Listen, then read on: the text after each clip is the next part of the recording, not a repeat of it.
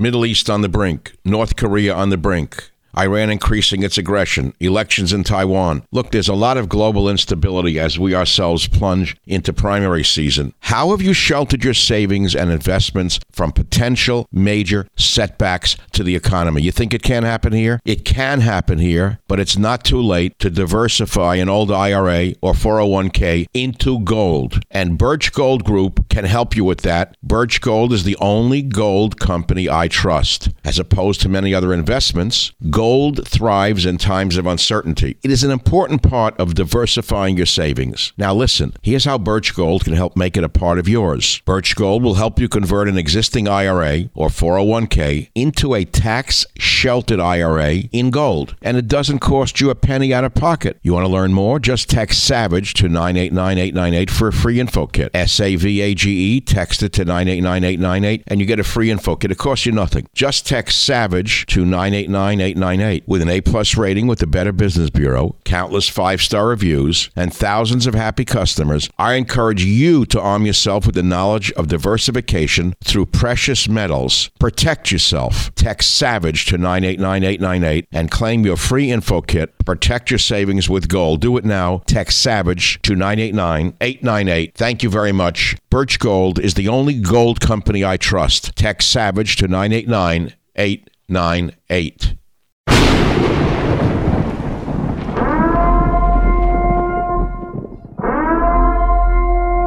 Warning, the Savage Nation contains adult language, adult content, psychological nudity. Listener discretion is advised. And now, the world's most exciting podcast, The Savage Nation, home of borders, language, culture. And here he is, New York Times best-selling author and National Radio Hall of Fame inductee, Michael Savage. Welcome to the free version of the Michael Savage podcast, and I'm going to keep it free for all of you. But there are many of you who would love to be able to listen to my show without any ads. I love ads, but many of you want to listen to the podcast free of ads. So we created something for you, a solution. We call it the Savage Premium. For less than the price of one flat, tasteless beer at your local bar, you can receive access to all of my podcasts going back years, ad-free for just $3.99. That's it, $3.99 a month. You'll get not only my ad-free podcast, but you will also occasionally receive access to material that is exclusive for members only, and I'm going to give you the list in a minute of what you've missed. You're going to get an occasional monologue from me, maybe a reading from one of my novels, sneak peeks of interviews before anyone else hears them, archive pieces dating back to 1994. Many things that come up, you're going to get exclusive access to Michael Savage material. Details can be seen on my website, michaelsavage.com, and if you want to join, all you got to do is go to glow.fm and search Savage Premium. That's glow.fm and search Savage Premium. Now, you will always have access to my free weekly podcast. I want to be clear about that. That's my promise to you. But if you want less ads and more Savage, join the Savage Premium Club today and never miss a spoken word of mine. It's glow.fm/Savage Premium. You can find it on michaelsavage.com. And here's some of the stuff that you have missed so far. Michael Savage reading from his best-selling novel, Countdown to Mecca. My words, my voice. Savage reads from one of his lost journals, Fiji, 1968. Savage's first drive time show, Hour One. My interview with the Jewish gangster, very popular. I read from my first written, published article, Who Was at the Helm, from 1965. It's heard nowhere but on my premium site. I read passages from my novel, Abuse of Power. We replayed Fat Al's Tuna. My Savage show from 3/24/94, the earliest show in the archive, 3/24/94. My interview with Donald Trump from 1/10/2011. 1/10/2011, while Mark Levin was mocking him and Sean Hannity was mocking him and the others were mocking him, I was interviewing Trump. Much more. And remember, subscribers also get ad-free podcasts every week. The cost is less than a beer at a bar, and you get a better buzz with the Savage Premium. So go to glow.fm/Savage Premium for full access to ad-free podcasts and exclusive sound you'll not hear anywhere else. Thank you very much. Fake drugs called growing global menace. Now, what do we mean by fake drugs? Growing global menace. You may not know it, but many of the medications that you buy are coming from bootleg laboratories. I learned this a long, long time ago, that you often get what you pay for, especially when it comes to medication. I learned it when I was in grad school, and I was working for a pharmacologist who had come from one of America's great research corporations, a legitimate firm, I mean a big company. He was director of research. He told me that, for example, Bayer aspirin is clearly the best there is. The quality control was different than the knockoff, generic brands. The same is true, by the way, with generic drugs. You may not know this. There's been a lot of talk about it, but most of you don't know that generic drugs are not the same as the designated branded drug. They're not just the same and cheaper. They're made differently, the standards are different, and the quality control is much different. And that's why I actually, when I get a prescription, which is very rare, I always insist upon the designated name brand rather than the equivalent. I won't take the equivalent, whether it be a simple drug or an aspirin. So fake drugs cause real concerns for officials. Not convinced that Americans are prepared to slow down in their pursuit of buying cheaper merchandise online, a coalition of government officials and private industry executives met at the White House today to address the broad range of problems associated with the sales of counterfeit products. So now listen to this. Victoria Espinel, the Obama administration's intellectual property czar, estimated that 1/6 of all Americans who bought drugs online did so without a prescription. Now, I don't know which side she's on, truthfully, but I could care less. I don't like czars. They should all be fired, by the way. However, I believe that we should absolutely not buy counterfeit drugs. I think that the government has an obligation to tell people that counterfeit drugs are dangerous. I think it's very important that people understand that legitimate pharmaceutical operations are entitled to a profit, and that since it costs about $1 billion the last I checked to take a drug all through the legislative process, the testing process, etc., to become a legitimate drug, I think a major corporation has the right to recover profits from their medications. And what better evidence is there that we haven't seen Cuba produce one medicine for the world? And you say, oh, well, socialized medicine is so wonderful. Cheaper drugs are so great. Let's get everything for nothing. Really? And where do you think your next breakthrough medication is going to come from? Cuba? North Korea? Syria? It's not going to come from those countries. In order to create breakthrough medications that all of us seem to want so badly, corporations have to invest in them. Many of you don't understand this because you have never owned a business. You've never had the audacity to invest money in creating a product or a service. So you don't understand what it takes to create a vegetable stand, let alone a prescription drug. So when I hear the profits are too high in the pharmaceutical industry, I totally disagree. Now, I've also argued that there are too many prescriptions in some areas, and I've said that. For example, I believe that the creation of these categories of to sell drugs to children as young as 2 years old, and I think that's a crime. That doesn't mean that all pharmaceuticals are criminal and that all pharmaceutical companies are not entitled to a profit. There's two different subjects here, by the way. But the problem of fake drugs, we read, also extends to the legitimate pharmacies. And they quote a music professor who told the audience how he unwittingly bought bogus drugs from his local chain drugstore. You hear? Chain drugstore. He said the drug, which he had previously used without problem, suddenly caused a terrible burning sensation. So he asked his pharmacist about the situation and was told, you may have gotten the fake stuff. It turned out that multiple batches of cooked-up powder disguised as medication infiltrated the legitimate supply chain and was not discovered until the fake meds reached the consumer. You hear this? Now, how did that happen? How does it happen that fake drugs can wind up inside a legitimate pharmaceutical chain? How does that happen? Well, I don't know how it happened. I believe that it happens because either the pharmaceutical chains themselves are involved with the fake drug manufacturers and are trying to make a bigger profit, or that the FDA inspectors are being paid off to let this go unnoticed, But all I can tell you is that I think the simplest way to beat this, and there's no guarantee, by the way, anymore, the world is so filled with counterfeits.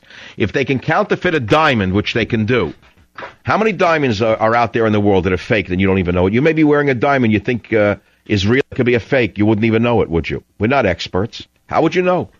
How would you know anymore? With fake art, with fake presidents, with fake pharmaceuticals, with fake war heroes, with fake degrees. How would you know if you're even getting a legitimate drug anymore, even if it says Pfizer on it? How do you know if the Viagra that you're using wasn't made by some shyster in a basement in Syosset, Long Island, with a pill pressing machine that he bought when he was thrown out of the vitamin business, and he went to a prison for 2 months? That he converted his pill presser from making vitamin C into making a fake Viagra. How do you know? I don't know anymore. That's why I don't take them if I can avoid them. We're living in the ersatz world where everything is collapsing around us for a million reasons. That's called corruption. That's all in plain English. This is called corruption. You have a corrupt, I already went down the list. Everything is ersatz. An ersatz president who you know is faking it. Ersatz, everything is like created. Everything's created. So you people don't know which way to turn. None of us do. So we go back to the basics. We eat comfort food. We, like the sale of beer, for example. During the Great Depression, the sale of beer went up and the sale of smoking tobacco went up. Why? Because people needed a relief from the pressures of a down economy. So now you have a government that has driven cigarettes, for example, into oblivion. You can't smoke. It's evil. They took them out of prisons. I mean, what is a prisoner supposed to do who relied upon cigarettes to relax? Well, take a guess what they're supposed to do. They're supposed to go to the quack doctor in the prison, and they're supposed to say they need a medication. And so the prisons are now floating in sedatives provided by drug companies that do billions of dollars with prisoners. Whereas in the past, the prisoner might have smoked a cigarette. Now the prisoner now has to go and get a Xanax or something, or Prozac. Take a look at our military. Do you know that a large percentage of our people serving overseas are drugged on psychiatric drugs? How is this possible? How can you fight a war if you're on a medication? You forbid the guys to have a drink before going into battle because you're afraid that they'll make a mistake or they won't shoot straight? Well, you're right, probably. I'm not even sure that's correct. Because as a matter of fact, during many, many wars, the men took a drink before being forced to charge into a hail of bullets.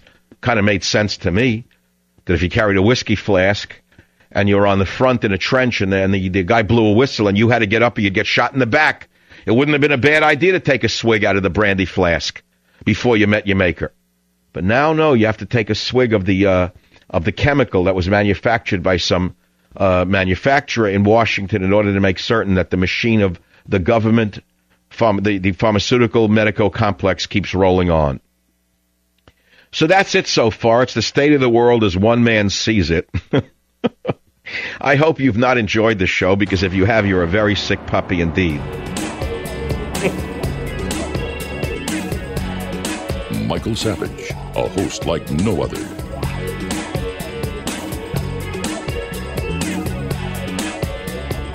Do I have to give you the other commonsensical things that people have forgotten over the years? Now let us go to the food supply itself. God only knows, only God can help us. Because of NAFTA and open borders, we have no idea who touched the food that you're going to consume. I would therefore be very, very careful of any raw foods. I wouldn't eat any raw foods. Point blank, I would not eat any raw foods. I would cook everything and make certain it's cooked thoroughly before I eat it. Now, forget what the hacks, the drug pushers called medical doctors, the drug pushers tell you. Certainly there's a place for drugs once you're sick. But I certainly would recommend that you bolster your immune system by using the commonsensical devices that you've been using for years. I raised my children on the Linus Pauling, Ewan Cameron theories, which are greatly proven by the great numbers of people who have used these theories to their advantage in using megadoses of vitamin C and other vitamins. I do not care what the hacks at the Mayo Clinic say. They are worthless. They're all party boys and party girls. If a vitamin works, they try to disprove it in order to make certain that you only go to your drug pusher, your MD, who make certain that you buy another medication put out by the medical pharmaceutical establishment, approved by the government, so to speak. So again, as I say to you, there are many things that you can do to increase your resistance to a virus. Does it mean that you're definitely going to protect yourself? Absolutely not. But I strongly recommend that if you fear any exposure to this or any other virus, and you see some of these symptoms coming on, first of all, you got to understand there's no medicine to treat a viral illness like this. If a doctor tells you to take an antibiotic, you ought to sue your doctor. It's the first sign of a quack if he treats a viral illness with an antibiotic which was designed to treat a bacterial illness. So understand that if he tells you to go home and just drink liquids, he's another quack. Okay? Another quack. What you have to do is stimulate your immune system. You've got to stimulate your T cells. And you've got to do so in the only ways that we know how. And that is through proper diet, moderate, and I repeat, very moderate exercise. And you've got to take much more vitamin C that you've been taking. Now, just taking a pill with 30 milligrams, the amount you find in an orange, is absolutely criminal. It is insufficient. The so-called RDA is a joke. The RDAs are minimums, not optimal amounts. I would suggest that you take what I've been taking, and I'm not selling any vitamins right now. Maybe I should have, but I don't. I've avoided that all of my life. I've never put out a line of vitamins for you. Maybe one day I won't. But I would suggest that you get vitamin C powder. And the reason I say powder is because most of the vitamin C pills are useless garbage. You may as well inhale talcum powder for what's in most of these vitamin pills. And the good test of a sufficient amount of vitamin C or ascorbic acid I will give you. It was developed by my very dear friend who died last year, by the way. He was a great friend of mine and a mentor of mine for 30 years, Bob Cathcart. Dr. Bob Cathcart, medical doctor, worked out of Los Altos, California. Great man. And the Cathcart hypothesis of vitamin C usage is something that the medical establishment sadly has rejected. But Bob treated over 25,000 people with viral illnesses and some very severe viral illnesses, all with very, very good success. And he developed what was called the bowel tolerance hypothesis of vitamin C use. Now, what does that mean? Here's what it means.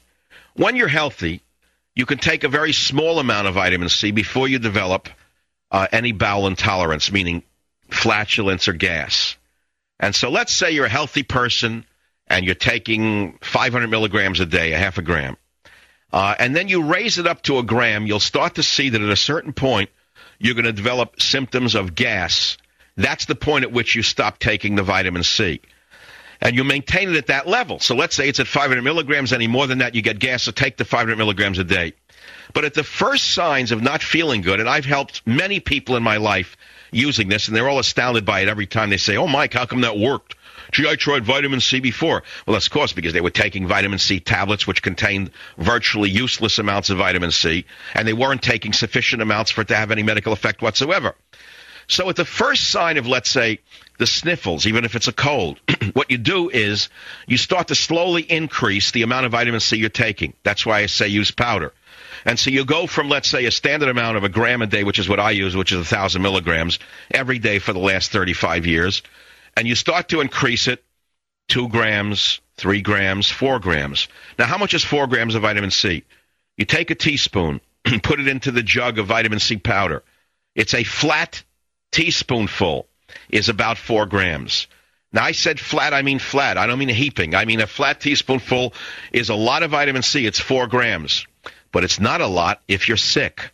You will find that if you took that teaspoonful, that flat teaspoonful of vitamin C when you're healthy, you'd get diarrhea because your body would be kicking it out of your bowel. It doesn't need it. It doesn't want it. It rejects it. But you'll find that the first symptoms of a cold or a flu that you can probably take 4 grams every 2 hours, if not more. And you'll find out that you can take it without developing any bowel intolerance. That is, you're not going to get flatulence, you're not going to get diarrhea, because your body is using every molecule of ascorbic acid in order to marshal your own defenses against the invading virus in that case. And so, again, we come back to this flu epidemic that is now surfacing in Mexico and has appeared in California and Texas amongst the immigrant community, which, of course, the government will hush up and cover up because right now Obama is putting the ink on a plan to legalize 30 million illegal aliens. This is God's hand, by the way. This is God trying to save America from this demonic desire to grant amnesty to 30 million illegal aliens. There must be a unified stance against this attempt to steamroll us on what we all know to be a national suicide. And if this epidemic is not sufficient cause for alarm, then I would say we do not deserve a nation. The fact of the matter is, I entered talk radio 15 years ago by putting together a tape with made-up shows, and one of the topics was immigrants and epidemics, where I tried to warn America about emerging epidemics that were coming into America then. And at that time, it was the emerging epidemic of tuberculosis, which was re-emerging in America.